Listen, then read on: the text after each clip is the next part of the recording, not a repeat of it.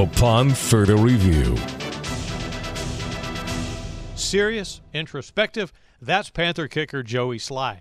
We begin with his mental approach to the season now that veteran kicker Graham Gano is no longer on the roster. Pretty much had the same mental approach, whether Graham was going to be here or not. I knew personally I needed to go out and perform to my best abilities, and that everything else was going to kind of be in the hands of those that are up top. So for me, things really haven't changed. And then since he has been gone, as of last week, I've just been still doing the same thing that I was going to be doing if he was here. You know, I need to work on my own stuff, get my timing and stuff like that with Joe Charlton, the new punter that we have, getting my swings right, doing all the notes and stuff that I have to do for myself. So things really haven't changed since he's been gone, and they would have been pretty much the same if he was here. So Joseph Charlton is a rookie punter from the University of South Carolina, and he'll be Joey's holder as well. Joe is actually works with one of the kicking coaches that I've worked with since I was probably in junior and senior in high school. So we've been able to cross paths a couple times, and was able to get out under some of the regulations and stuff like that to go work with them one-on-one with our coach. So I've gotten some timing already done with them before we came into camp, and then since we've been here, I mean, honestly, at the professional level, the holders and punters and stuff like that, they all have really, really good hands, good work with the ball. So to be able to get a rhythm with him was just, it only took a couple days. We just had to get situations between JJ, him, and me all primed up right. And once we did that, we've been doing pretty well. So, has Slye spoken to Gano? Yeah, I reached out to Graham, and we were able to talk a little bit. We've always had a pretty good relationship. So just being able to talk to him, just give him my best. He gives me his best. So everything else we'll obviously not really talk about. But, yeah, just being able to say that I'm always going to be in his corner. He's been someone that's been a role model for me, and always been there for me since last year. When I got in, I was able to call him during some of the games last year when I was doing well, when I was doing bad. So he's always been a really good role model for me, so I'm always going to wish him the best. So, how has Slye gotten his rehearsal time in during the pandemic? For me, I was lucky enough to get on a couple fields back in my hometown that I had some like private access to, and was able to work on my own work just off sticks. And then we had a couple places here that we were able to get on just due to knowing the athletic directors in the area.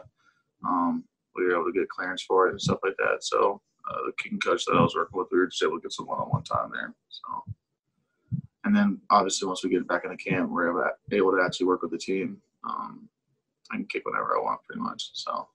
And so more than any other position on the team, Slye says it is reasonable to conclude he wasn't as affected by social distancing and closures.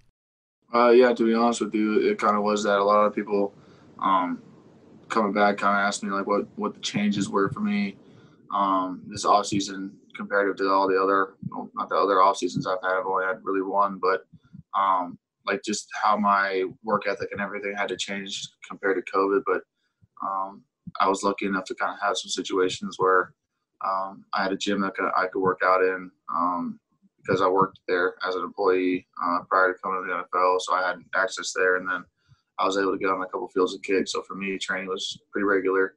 And then obviously just staying inside, self-quarantining away from everyone else, and eating right, working out, training well. So I've been prepped for this pretty well coming into this year. What is he most trying to improve upon this year? So for me, I mean, I'm constantly trying to improve myself, my mental game, my physical game. Obviously be more consistent during the season. I had some ups and downs last year, and just trying to tighten that window between what my best ball is and what my worst ball is.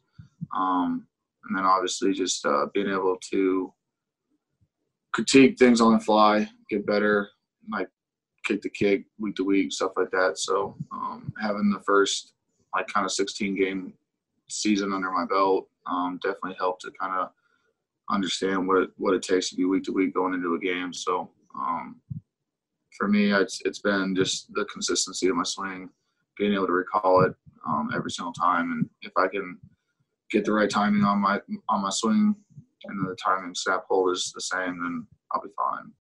How does Slye approach the mental aspect of kicking? So one of the big things that was kind of discussed last year, I had that little notebook that people saw me writing in, and just continuing that throughout the process of this off season. I've been trying to, there's some mental stuff like conscious mindsets, and get into like a kind of a flow state of work. And so you kind of work your best when you're in flow. And so for me, if I can get my subconscious and conscious mind to work together, then game situations, no matter what the pressure of anything is, you kind of get into the same state every single time. So for me, just continually being able to recall things as soon as they happen, and understand every little piece of it, and breaking it down that way, for me, it's really helped me going into the season, and also the back end of last year as well. What does he jot down in the book that might stand out? I wouldn't say there was really anything memorable. I mean, simplistically put, most of the stuff I put in that book is just like you got every day. I said this a while ago with some of my coaches that I've worked with, but you got to kind of teach yourself every single day how to kick. It's the same type of mentality that someone that golfs or has some type of technical / skill aspect. They got to go in every single day and like go through the checks and cues. And then obviously the more you do it, the quicker you recall it. But even like when I do exercises and stuff like that, you've been under a bar, you want to brace, you want to push your knees out, you want to do it everything when you squat. So bringing that same type of mentality into kicking and really making sure that you go through every single one of your checkpoints, because the last thing you want to do is not go through that process, and then get caught up in the fact that you might have rushed it, or you didn't think about what you should have done. So for me, that's been a constant for me. So there's nothing really in the book that I was like, you're amazing, or you're the greatest guy ever. Like I never really wrote anything like that in there, but for me to be diligent and really buy into the process of doing that every single day has been something that's just been able to keep in my mind a lot better. So fans in the stands or no, loud or quiet, Slye says his job is the same, to block everything out. To be honest with you, when you're out there, you're pretty much in the zone. I mean, when I played in some of the loudest stadiums through my college career and some of my NFL career, already just the short time I've been in here, there you can hear things and then also not hear anything during, like when you're on the field. Obviously when you're at home, it's usually a little quieter.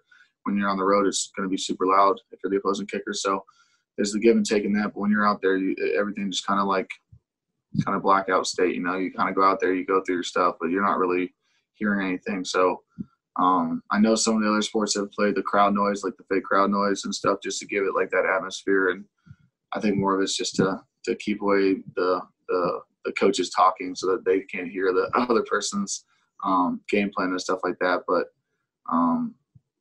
just going out there and just getting in the zone and getting in the rhythm is all I'm really worried about. And lastly, with change all around, Joey Slye is glad to have special teams coordinator Chase Blackburn holding over from the previous staff.